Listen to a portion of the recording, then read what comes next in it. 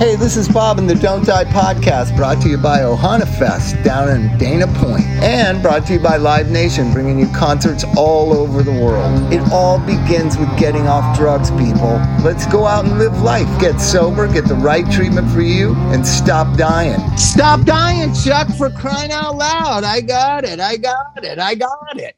Well, you have to push the got it button on the podcast thing.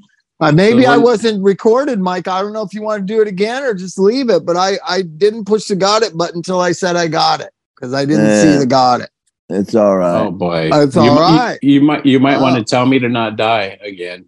Don't die, Chuck. See, no, now stop dying. Stop dying. No. Well, the thing popped up on my screen said got it, and I got to push got it.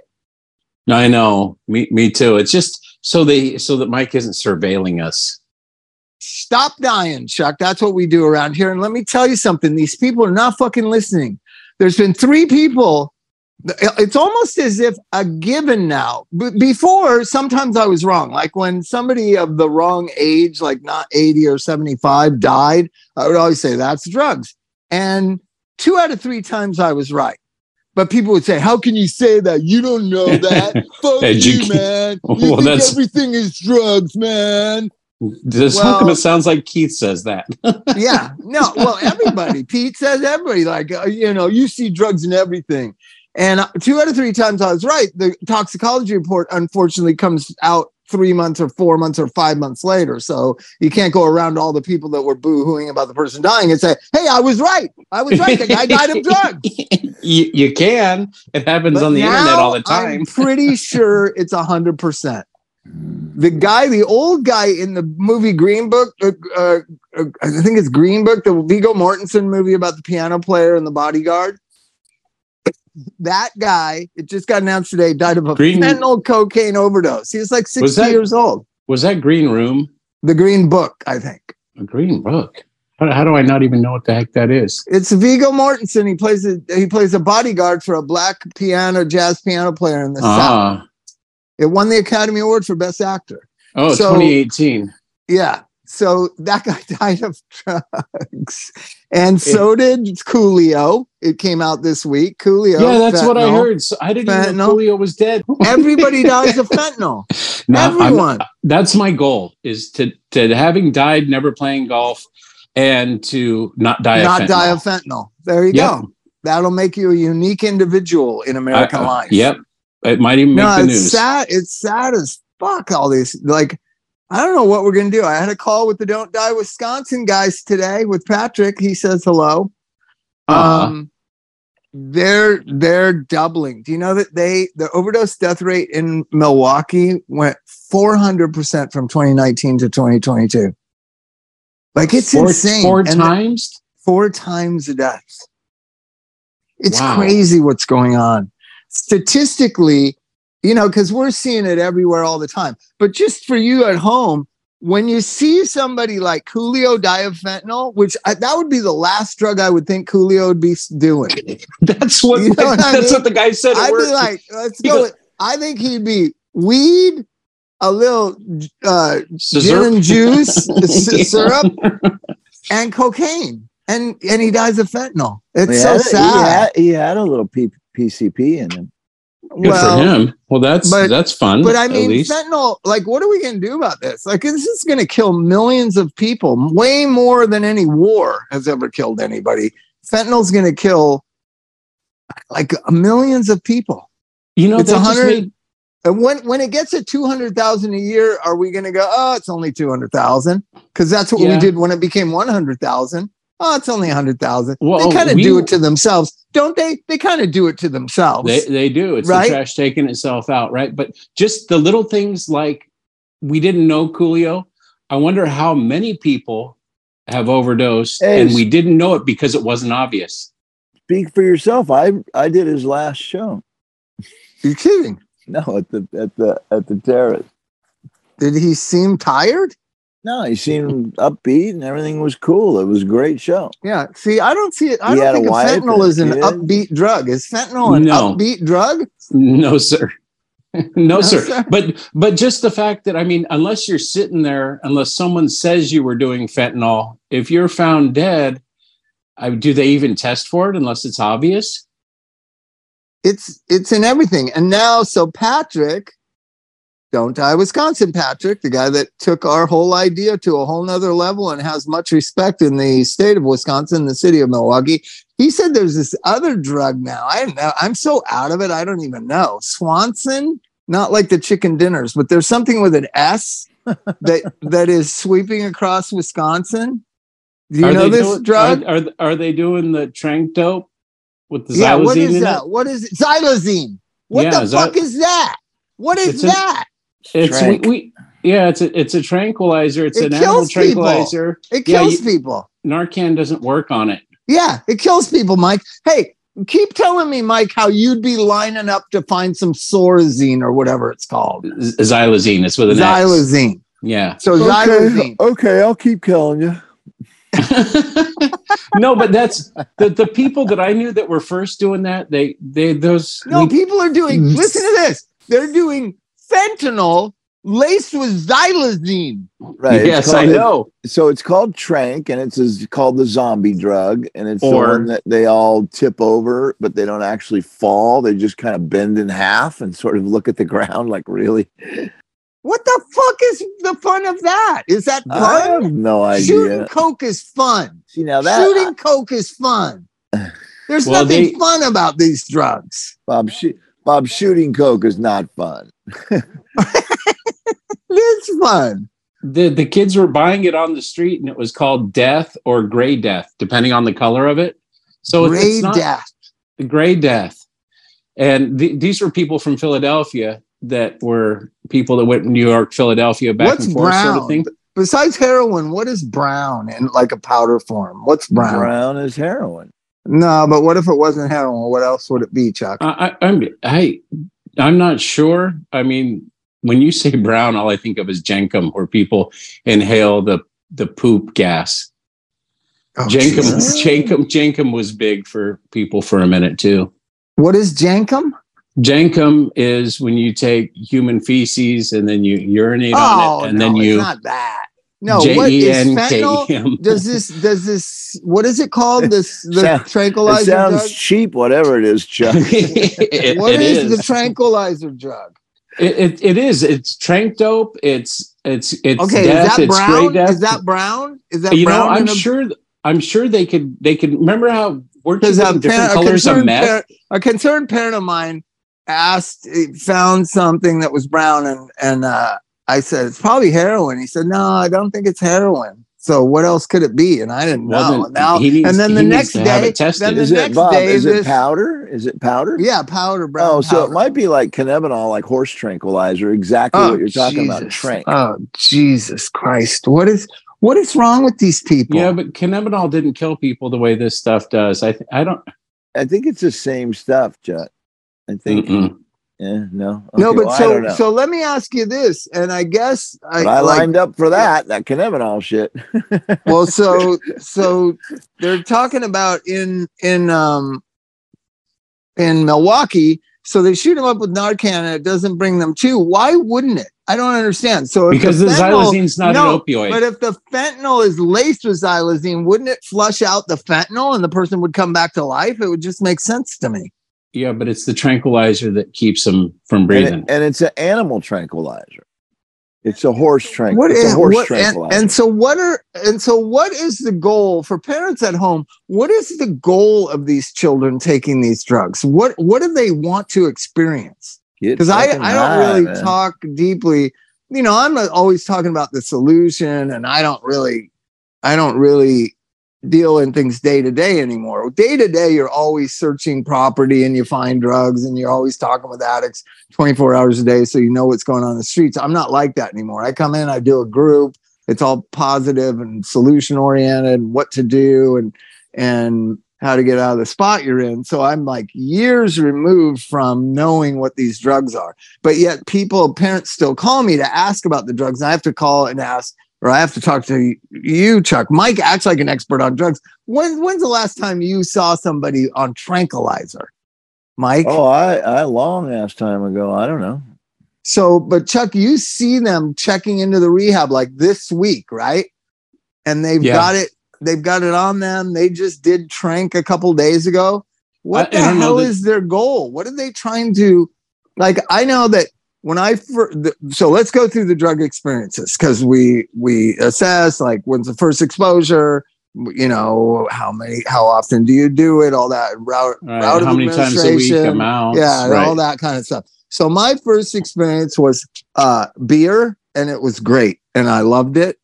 And then we stole some beer from some vacation houses and drank some beers. I remember the first night I drank some beers. We had gotten a 6-pack of beer. 2 of my friends went out in the desert, and we were each drinking one. I was probably 12 or 13, 14, 13.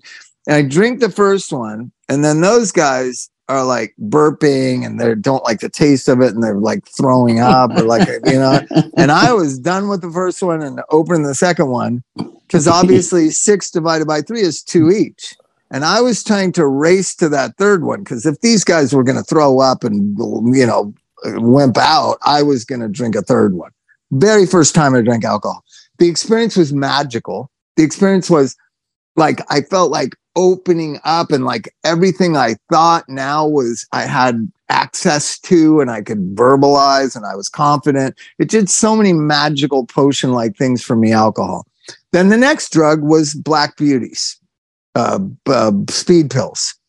Loved them. Just made me feel so smart and cool and funny, and just so these drugs and then I found cocaine when I was like 17 or 18, 17. And that was great. A little expensive for my taste, a little expensive. You get 4 Black Beauties for $5, or you could get a 1/4 gram of Coke for $30. I just felt like, I don't know about this graduating to cocaine. I don't really have the economics for that. Right. But I would buy a 1/4 gram of cocaine for a weekend, right?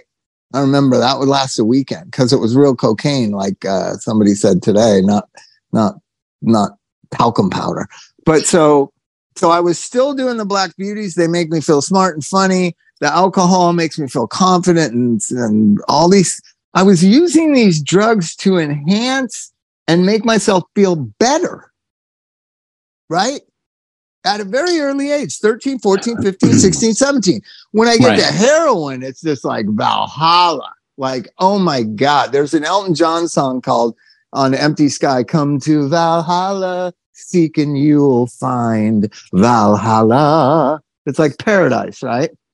When I did heroin, the second time, the first time's a little rough because you throw up, but the second time, I remember putting that record on and singing along and realizing this state that I feel is paradise. How are these kids feeling that from feeling dead, from feeling nothing, from slumping over face down on the ground without falling over? How is that making them feel confident, funny, sexy, cool? How is it making them feel like they're in paradise, like it's such a beautiful experience? They're not experiencing that. So, what are they experiencing? Did you guys ever do ketamine? Is that angel dust? No, that's Fentynl. That's PCP. The angel dust is PCP. But no, ketamine was like the first kind of thing where it just puts you, in the K-hole. You listen to the kids talk about it, and it's just like a whole lot of nothing and immobility, and just being totally at the mercy of the drug. There's a whole. So what I'm asking though, I don't know. What is it that is so appealing about drugs to them, and why are they willing to die for it? If the experience is to experience a death, like I've had people tell me, well, what do they like? I say, what do you like about it? And it's like, well, it's almost like being dead, but you're aware. I was like, that sounds awful. I'd rather feel cool and sexy and confident and funny. I would prefer to feel those things that cocaine, speed, and alcohol make me feel. Then the second category of feeling is perfection. Like I don't have to go anywhere. I don't have to say anything. I don't have to do anything. I just feel so good right now. This is not what people are experiencing, yet they're throwing their lives away for it. I don't get it on a certain intellectual level. Certainly I get addiction, and once you get exposed to it and whatever, you're going to do it in the face of adverse consequences. But I don't really understand how they get interested in that. Like, just think of what I'm saying. Confidence, sexiness. You think you're smarter, you're better having taken this drug. Girls like you.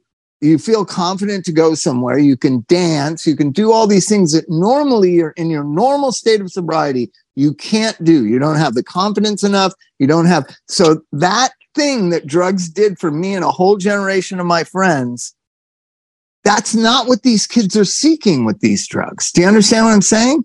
Yeah. I don't know if you'd get a very straight answer from any of them because I've asked directly, right? It's just like, hey, just out of curiosity, my curiosity, you said you did heroin and you liked opiates, and I get that because euphoria, the false reward that we I don't get know from if it's those. false. It feels pretty real when you're experiencing it. Well, it's not. It's a chemically assisted reward. It's not an actual. So is everything. Everything. Everything's an illusion. Everything is an illusion. Oh my God. Well, wait, no, I want to talk about that. The illusion of control and the illusion of stability. The people of Ukraine had that for years, and it was usurped in 3 days. And now they live in chaos. And now they don't own what they own, and they don't have what they had, and they have no stability, and they have no society, and they have no norms. It's all an illusion, these things. The real peace of mind, I hate to say it, is in the middle of chaos, you are fine. And I'll tell you what, heroin does that. In the center of the storm of a chaotic life, $20 worth of heroin would make me feel like I can do this. Everything's going to be okay. Right. That's a true illusion though, because everything is not okay. So is an orderly society. No, it's an illusion. It's not. No, because you're getting into the semantics of it. You think that house that you live in is worth however much you say it is because of whatever. If there's a huge economic collapse, your house is worth nothing. But you have this illusion that it's worth $500,000, $800,000. But the house is very real. It's physical. It exists. It's not an illusion. It's not going to disappear if I close my eyes and open them back up again. It can go away. Well, yeah. I'm not saying the state of mind doesn't go away. I'm saying it's an illusion, and so is much of life that we think is so stable. Well, yeah. You know what I mean? Once you realize that money isn't even real, and that time is a man-made concept, and all that stuff, that the digital number in my bank account isn't backed by anything, that it's pretty much monopoly digital money because it's only a barter tool. I get it. Yeah. I mean but I think what is real? Human relations are real. Right. When Amy just gave me a hug, that was not an illusion, and I got a chemical reward for it. I got oxytocin and endorphins, and she said, "Have a good podcast," and that's real. Now, if I inject myself with something, let's switch to what my wife said. How long are you going to be in there for? And you said, with that attitude, we have 3 kids. Like it's a lot. It's a fucking lot. Yeah, I promise it would only be an hour, and we both know that's a lie. But no, I'm really into the illusion of order, because I've been talking to people in Ukraine, like via whatever it is, email or whatever, and man, they were living their lives just like us, and now they live in utter terror and chaos. So it's an illusion. So the stability we have, we take for granted. It's an illusion on a certain level. This generation in particular, because hard times make strong people, make good times, and easy times make for softer people. So when there's been I didn't have a major world war, my grandparents did. You know, where there was no illusion of safety. You know, the government loved that stuff. The fear is much an illusion as anything. Have you noticed how quickly the news cycles change when it's not getting traction on what's scaring people? Well, you know what's getting old is now they're angry at the Dalai Lama because he said something stupid about did he? Sucking a well, kid's no, tongue? the gun control thing. I mean, the gun control argument. Though the right is criticized as always, thoughts and prayers. The left is gun control. We have gun control in California. We have mass shootings. Like we have to protect our children better. We have to be attuned to each other. So this guy that did the shooting, I'm always kind of attuned to these shootings because I'm wondering what the mentality is and how much social media plays into it. The guy was live streaming on Instagram, killing people. Did you know that? He was live streaming it on Instagram, killing his boss, his coworkers. Think of that mentality. That's a mental defect. That's a mental illness. I don't know how much it has to do with guns. Yeah, but how much does the fame and the notoriety and the being noticed, like the look at me, hey, the idea that as we get more comfortable as we age because we care less about what people think about us. So what could be done? Because I have some conservative friends and we were talking, and I think when they leave these propaganda, whatever it's called, their statement, it should be immediately digitally destroyed and no one should have access to it or anything else. It should be. Right. I think if you took away the fame, if you just disappeared into irrelevance, but it's all digital presence. So we could have a law saying the person who does the mass shooting needs to be immediately digitally neutralized. So that we don't know his name, we don't have his social media platform, we don't have his followers. What do they say? They have manifesto. This manifesto. But we don't have his manifesto. It's immediately digitally his digital presence in the world, or her, because the shooter last week was a woman. Their digital presence is immediately destroyed. I like that idea. So that they can't be famous. Yeah. Right? Yeah. You can still have if a news reporter wants to go out and stand in front of his house and talk to his mom, that's fine. But the access of millions of other disturbed teenagers and young men in particular to read everything they said, and you start to see the kid that did it in New Mexico, in Texas, Vivaldi, he was reading everything and all the manifestos of all the other kids, and the New Christ Church kids manifesto, some of that is pulled right from his manifesto into the Vivaldi kids manifesto. He's actually what is it called, copyright infringement of the other idiot. Plagiarism of another manifesto. Do we really need to understand what they think? And this goes to the FBI and all these other idiots. The FBI knows who does this. It's the same people. If you do the psych profile, unlike this female in Tennessee, it's just tragic.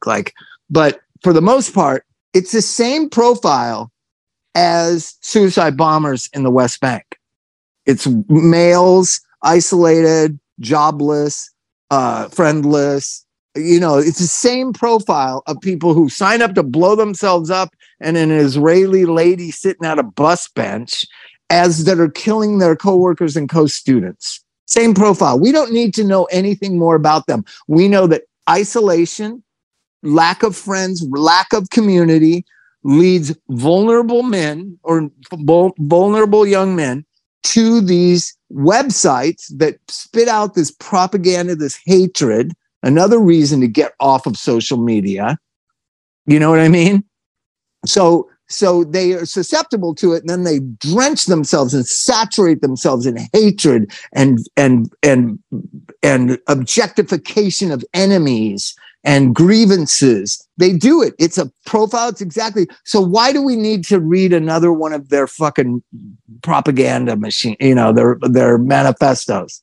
So they should be just digitally destroyed the moment it's even suspected, not even convicted or absolute. But if this is the person and you have them and you have their fingerprint and you know who it is, you immediately go to the digital profile they have all across the social media spectrum and neutralize. No one can access their pictures of themselves, like that asshole in Charlotte that walked into a church and shot those poor people in their fucking Bible study.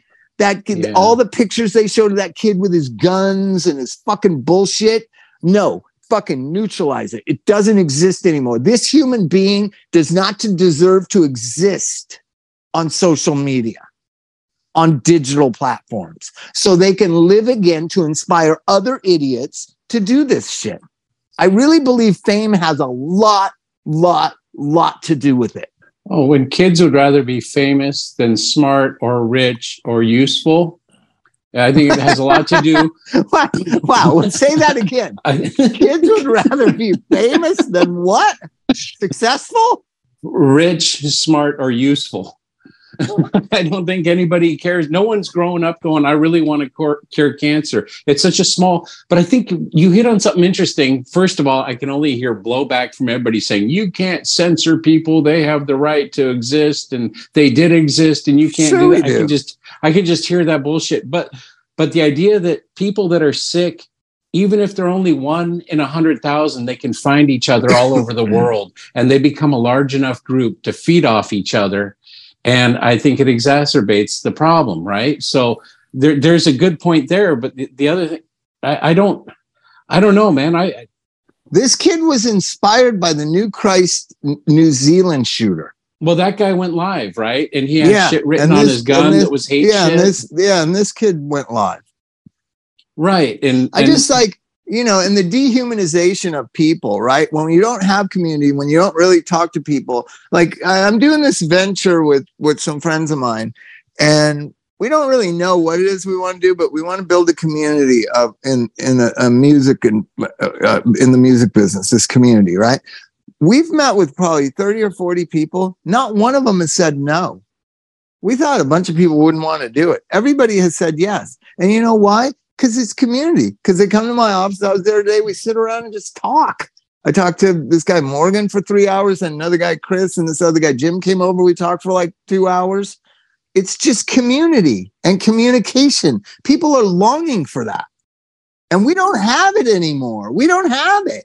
That goes back to your, the idea of a Suboxone clinic where it's also a place to hang out. You'd probably get people going off to Suboxone eventually because they've found the connection. They're getting the natural rewards that we crave. That they don't need to get loaded. That goes back to that TED Talk where once they make the rat city where there's a lot of rats to hang out with, they don't overdose on the cocaine. They drink the water. So it's like, yeah, that's huge. And if the lone sitting alone and talking to people that may or may not really exist, and here's the thing: people think they're around people, and I saw it today. I saw 2 people at a cafe. I was driving home. Oh my God! I got off work at 4:49. Driving down Sunset. Do you know what it's like on Sunset Boulevard at 4:49 on a weekday? It's like hell on earth. You go, sometimes you don't even make it through. You're at a red light and you don't even make it through that next green light. It's just like, so you kind of just give up. You just give up.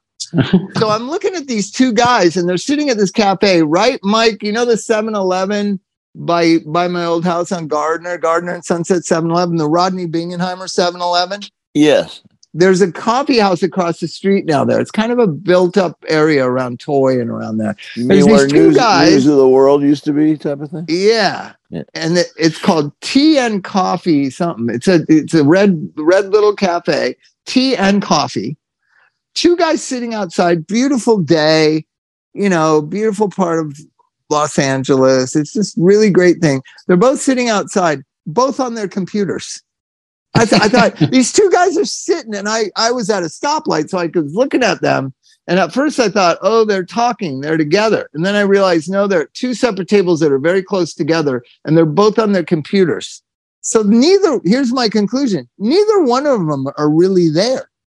They could just be at their house. Why do they go out to a coffee house to be on their computers? We don't even know how to be anymore as human beings. Like, leave your computer at home and go sit down and have a cup of tea. And then when somebody sits down next to you, say, hey, how are you doing? How's your day? What are you up to? What's going on? That used to be the society I lived in. And it's no longer that. You got two guys who think they're out and about, right? They're out in society, and they're both on their laptops, just doing the same shit they'd be doing if they were home. They could have been working, They could have been working together. Working together? On a project, on some sort of thing, where they have to look up stuff and they're like, brainstorming and all kinds of. Maybe they're writers. It's Hollywood, Yeah, that's what they do now. I mean, it's all on. I know, but when does anybody ever just be and talk? Like I swear to God, I was talking about it yesterday. Like, the person I work with said, hey, Don't Die should be way more popular than it is. It's a really good podcast or whatever. And I was like, yeah, I don't know that we even know how to do that. But what's amazing to me is how popular it is anyways, because all it is like three guys sitting and talking for an hour and a half. What the fuck? Why would you sit around and listen to this? But I realize because nobody sits around and talks. So I think when Wiley's listening, he's thinking, well, Bob's just coming over to my house to talk. and this is what it is, right? Well, that's the beauty of it, It is weird why podcasts are so fucking popular. So Bill Maher was on Rogan today or yesterday, and I tried to listen to it. I just find it so boring. I was just like, I can't do this. I was like 10 minutes in. Like, my favorite guy, Bill Maher, and I couldn't take it. Like, they're just talking about nothing. They're talking about Elon Musk, and then they're talking about some other guy. And it's just like, oh my God, who gives a fuck about this? But for some reason, people really like podcasts. They'll sit and listen to Rogan talk for 3 hours about nothing. Crazy. It's crazy. He's got such a cult following. I don't know how. I don't get it, but I think it's what is really amazing is the what the fuck, the Mark Maron, because he's just on there by himself, going through his day, going through his thoughts, going through all this stuff. And he does interviews too, right? He does interviews too, but a lot of it is him just like, who's really good interviewer podcast? Rick Ruben is a fucking great interviewer. He interviewed Michael Stipe from REM. Have you ever heard this interview? It was just a few weeks ago. Like, Michael Stipe's an amazing human being. He's amazing. You got to understand, they just quit. They were in the prime of their lives, just like Chili Peppers, just like you two. And they just said, no, we're done. They sold their publishing for a bunch of money and they just quit. And you don't hear from them. And because I don't think he enjoyed the fame the way some other people do. No, he talks about it. You got to listen to this. He liked it. Did he? He liked being famous. He's so honest. The guy is a fucking amazing human. We kind of need Michael Stipe, like Michael Stipe for president or something. You got to listen to this podcast. He's so honest. He said, yeah, why would I get in a band if I didn't want to be famous? Of course, I wanted to be really famous. I wanted to write hit songs and be famous. But he said something, and he thought, how amazing is this? And everywhere he went, people were cool to him. And he just has this thing. And then losing my religion. And then he said, that was the kind of fame that nobody could want. Wow. Right? Yeah. That everywhere he went, he's in the bathroom, somebody's talking to him next to him while he's peeing. Like, he's everywhere he goes. You can't walk down the street. You can't go into a store and just like shop for clothes, because by the time you turn around, there'll be 12 people there. That kind of fame, he says, like, he wouldn't wish on anybody. And it was hard to navigate, like, how, when and I think there's only a few people that are that kind of famous in music, right? Like, it is time and place. It only exists for maybe a year or two. I think Kurt Cobain had it. I don't think Anthony and Flea have ever really had that kind of fame. Like that. You're the person who's everywhere all the time, every second. And that was that song, Losing My Religion. He talks about it. Fascinating guy. It was a huge crossover. It's hard for me to believe that Flea and Anthony don't go through that. They must go through that. No, I go everywhere with them. Famous, so recognizable. No, but not like a song that is, I think Amy Winehouse had that kind of fame, and I think not she even came out of Under nowhere. the Bridge stuff. Do you don't think Under the Bridge was it didn't They get were crazy back already then? famous, and it just kind of, I don't know. Maybe they were. It didn't seem like to me. I just know they've never had bodyguards. They've never been like lived in some isolated way. Like Johnny Depp had that kind of fame, and I think it killed him. I think it almost killed him. But it's interesting. He talks about that. He talks about like now fame, you're just famous for being famous. He's never negative about people, but Rick really knows how to draw people into conversation. I think to talk about things that they normally wouldn't talk about, right? Talks about fame very much. He talks about songs and songwriting and discovering yourself as an artist and like all the feelings of being an artist. It was just a fascinating interview. Yeah. He made me like Paul McCartney again when he did that McCartney 3-2-1 thing. Yeah. It was Rick Ruben and Paul. It was just like because they got him to talk about things that they were passionate. He got Paul to talk about stuff he was passionate about instead of pointing out bass playing and music and right. Instead of the typical you and John were competitive and and John said this about you, how do you sleep at night and all that kind of shit. Rick was just like about the bass line. What did you think about? How'd you come up with this bass line? Right. And it was fascinating. But Rick Rubin probably, isn't that weird? Like a record producer is a better interviewer than all these people that make a living off of interviewing people. Because they're so brainwashed. He loves music, That's no, but I think it's the intention of what are you trying to get at? You're trying to have a conversation that's interesting. You're not just trying to gotcha clickbait. Right. Not the sound get something to say something. Klinghoffer said something in Brazil. It went all around the world and back. And I'm just like, why does he talk about it? Oh dear. Don't talk about it. Don't talk about it. But I mean, and I went and listened to the whole podcast, and he really did talk about it in the context of what they had been talking about for 40 minutes. And then he said the thing that as soon as he said it, I was like, oh my God, this is going to go all around the world and back. And it did. Right. And it's just like they just ask you questions to get you to say things that they know they can use for clickbait that'll go all around the world and back. That's the truth. And so this thing was on a little tiny podcast. It gets picked up by everybody. But within 24 hours, it was in People magazine. Like that's how fast the shit of a little independent podcast in Brazil. And all of a sudden you wake up the next morning and it's on the cover of People magazine. That's crazy. It's like, what a fucked up world we live in. And we're all guilty of it because we all click on negativity, right? Oh, it's something negative. Let me read it. But something positive, like it's something interesting or something human, people aren't that interested in. Like one thing that I know people don't like is that successful people have the same problems as everyday people, or whatever you want to call it, whatever the politically correct thing to say. Famous people have problems just like non-famous people. Rich people have problems just like middle-class people. Middle-class people have problems just like, working class people. That we don't want to see the commonality in each other. We just want to point fingers at each other for, this and that and the other thing. And one thing, I know on my phone, there's a thing that says no phone ID when it pops up on your phone, right? And so I have a list of about 4 or 5 people that is on my phone, right? So my phone rings the other day and it says no phone ID or whatever. What is the term it says? I got it on my phone.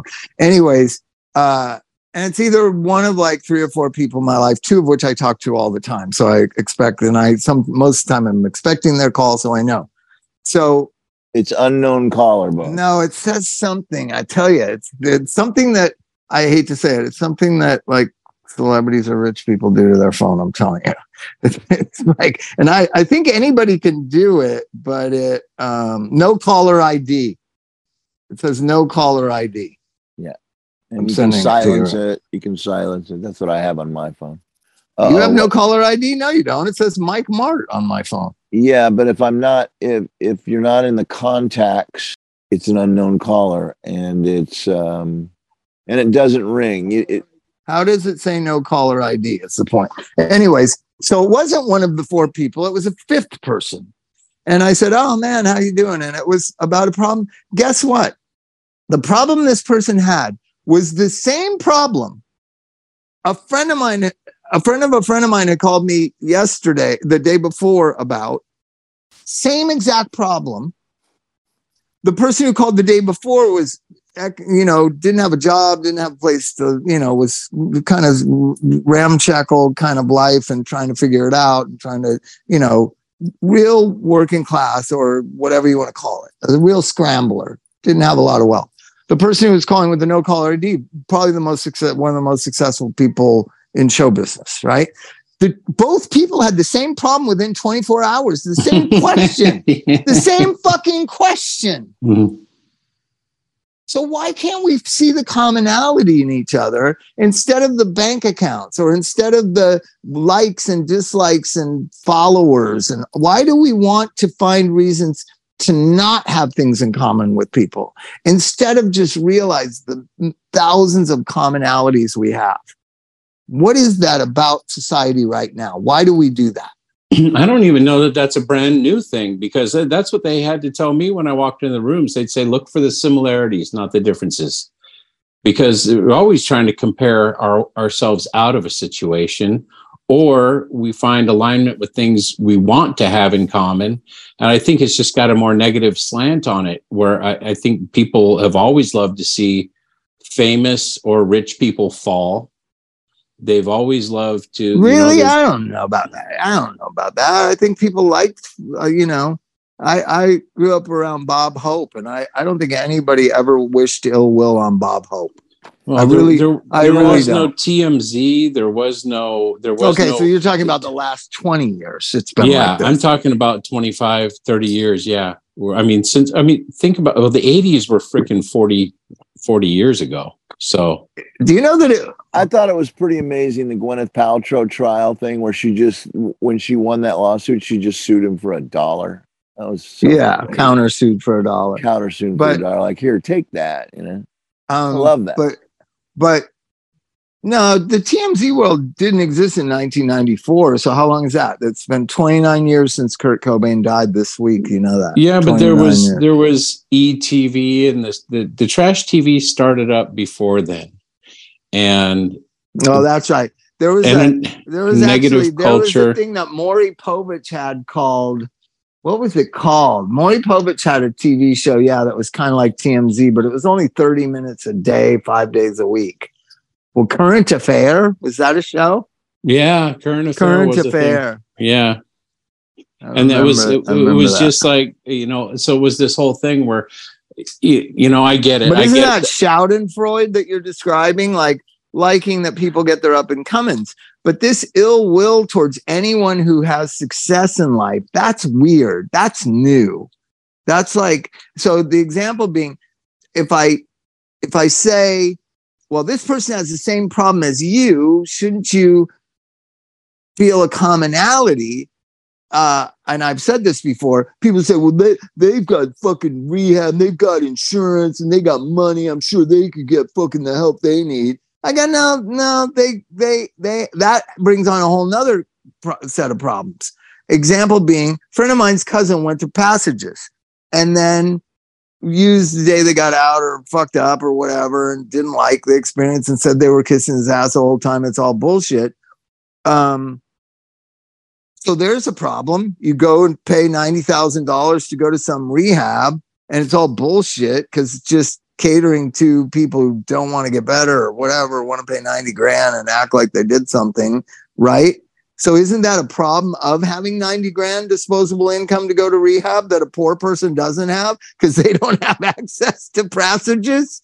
So the poor drug addict doesn't have to feel exploited, taken advantage of, ripped off by Passages because they don't have the money to have that experience. So we all have problems is what I'm saying, and why we don't see each other as human beings first, and whatever education, economics, race, religion second.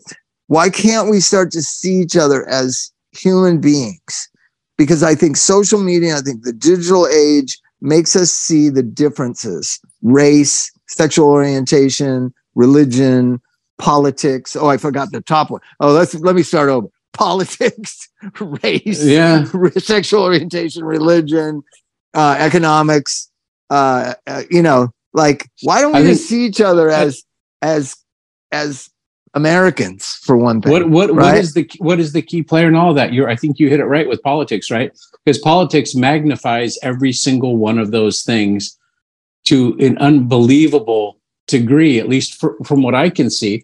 They take every one of these little things that are small issues and blow them up. And then one channel does it this way and the other channel does it this way. And now, the divide and the inability to communicate and the fact that people hate people they've never even met because of what they think they might believe based on what their party or affiliation is just, it's so gross. I don't know what it's going to take. But isn't it the thing that's causing all the despair?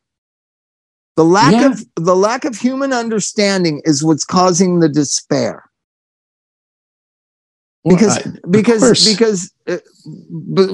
So despair death is what we were talking about today in this meeting, centered around the Don't Die Milwaukee guys, Don't Die Wisconsin guys. The despair death, I mean, that's a new thing that only became a category of death like 11 years ago. Despair death. I know, it doesn't even sound right yet. It's not a part of my lexicon. It's not there yet. Do you know, like, for those at home that aren't in the field like Chuk and I are, despair death is suicide, alcohol and drug related deaths, and there's one other category that I don't understand. Secondary mental health and addiction deaths. So if you're killed by the police because you're floridly psychotic, that's a despair death. If you're die of cirrhosis of the liver, that's a despair death. Right. Where you've given up. Secondary condition to your primary condition, and that causes your demise or your death. So despair death, approaching 200,000 deaths. People in America are so depressed. 200,000 of us are just giving up and dying, either of drug overdose, suicide, overeating. Well, that's another category. That's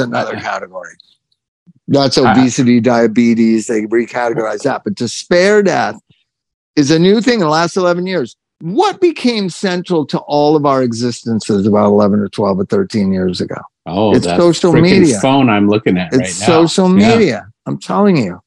There's a direct correlation to we have to put down our phones and go be around our kids. We've been making a huge effort and it works so great. It only takes about 2 days of let's go outside. And I just loves outside. So he sprays the hose and we're all outside and we're all playing. And I forget my responsibilities and Elvis forgets, TikTok, and Sydney forgets Blackpink, and we're just all outside. And you turn around and we've been outside for 4 hours. That used to never happen. But we're making a conscious decision. Leave your phones inside and let's just be outside. We just did it before I came on this podcast. I got home about 6:30. They were already outside. I was just outside until I came in to do this thing. And that's when I got shit because I think Chrissy was expecting me to give one of the kids a bath or something. I got to go. You know what? You've got a responsibility to the Don't Die audience. I mean... Yeah, I got to live up to my responsibility. So listen to this. So I believe we're trying to, and it's happening here in Los Angeles, but I don't think we can film in Los Angeles, but they're starting to have pet teams go out with police. Did you know that? No. The new project, LAPD is doing it. Milwaukee's been doing it for years. They call it something else. They call it, I forget the notes. But I want to have a TV show that rides along with the social workers and the addictionologists and the don't they call them cat teams now? They used to call it pet team here in LA, but now they're calling it something different. I think there's the cat. I think they're cat teams. CAT. I'm sure Huntington Beach doesn't have it. It looks like they don't have it. Well, I found out the reason it's as bad as it is there's a large tent on Beach Boulevard that houses about 200 homeless. You're kidding. It's near Slater and Beach, and it's a huge high tension tent that I took a picture of the other day to figure out what it was, because I didn't know what it was. And it's got like 12 showers and 16 bathrooms and houses 200 people. And is it full? It's full it's of for people? homeless people. So it's just like, I wondered where everybody was coming from in our area. It's been there for 3 years now, but I don't normally go home down Beach Boulevard. So that's the people that hang out at the pier every day? Those are the people that, yeah, I mean, it's just down the street. I mean, so it's walking distance. I'm sure they give them bus fares. Can we think that they're one of the ones that hit the guy in the head with the skateboard? Sure. Are they liberal homeless people, or are they conservative homeless people?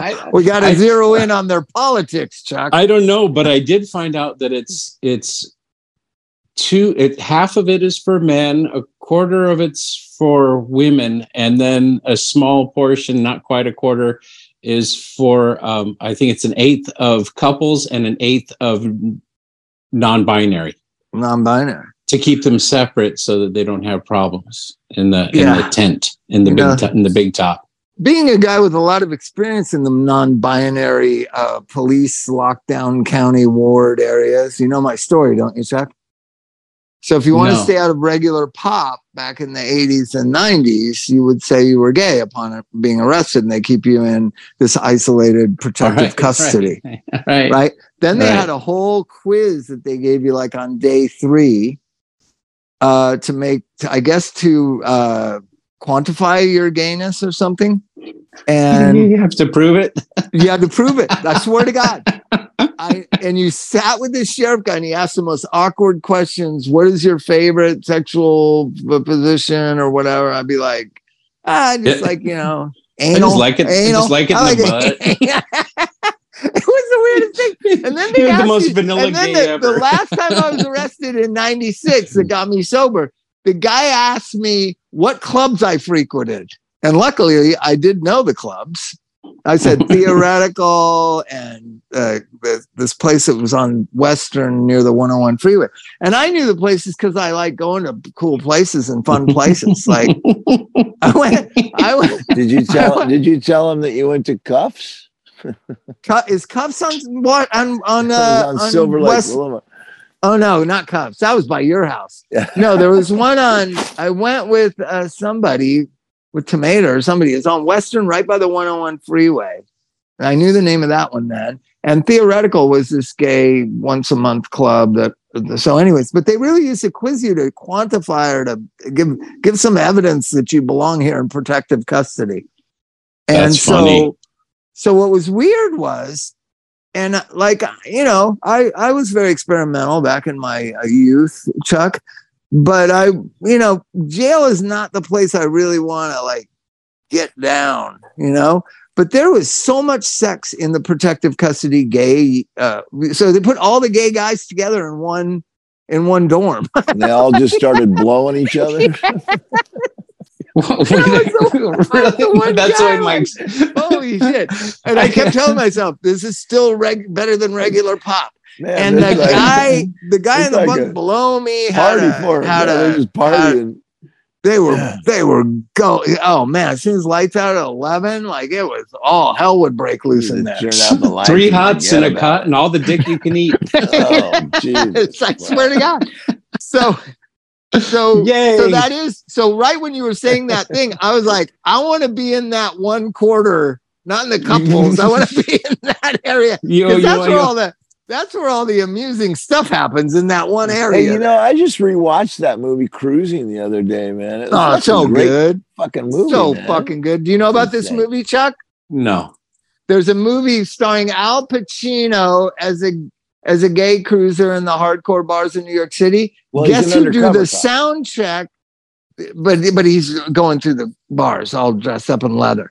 And guess who does the soundtrack to a major feature film by United Artists MGM?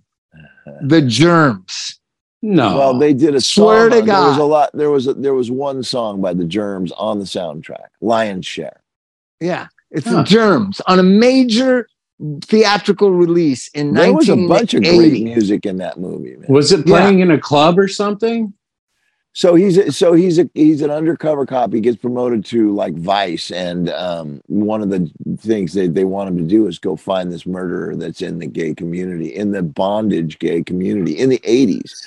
So he gets very involved in the thing, and the ending is bizarre. I won't even tell you. It's kind of trippy. It's sort of unending, but ending. It's crazy. It's a great movie. But it's a great movie. Because that was the first time I ever saw that world. And it was like, I want to know more about this world. It's so exciting and cool. Right?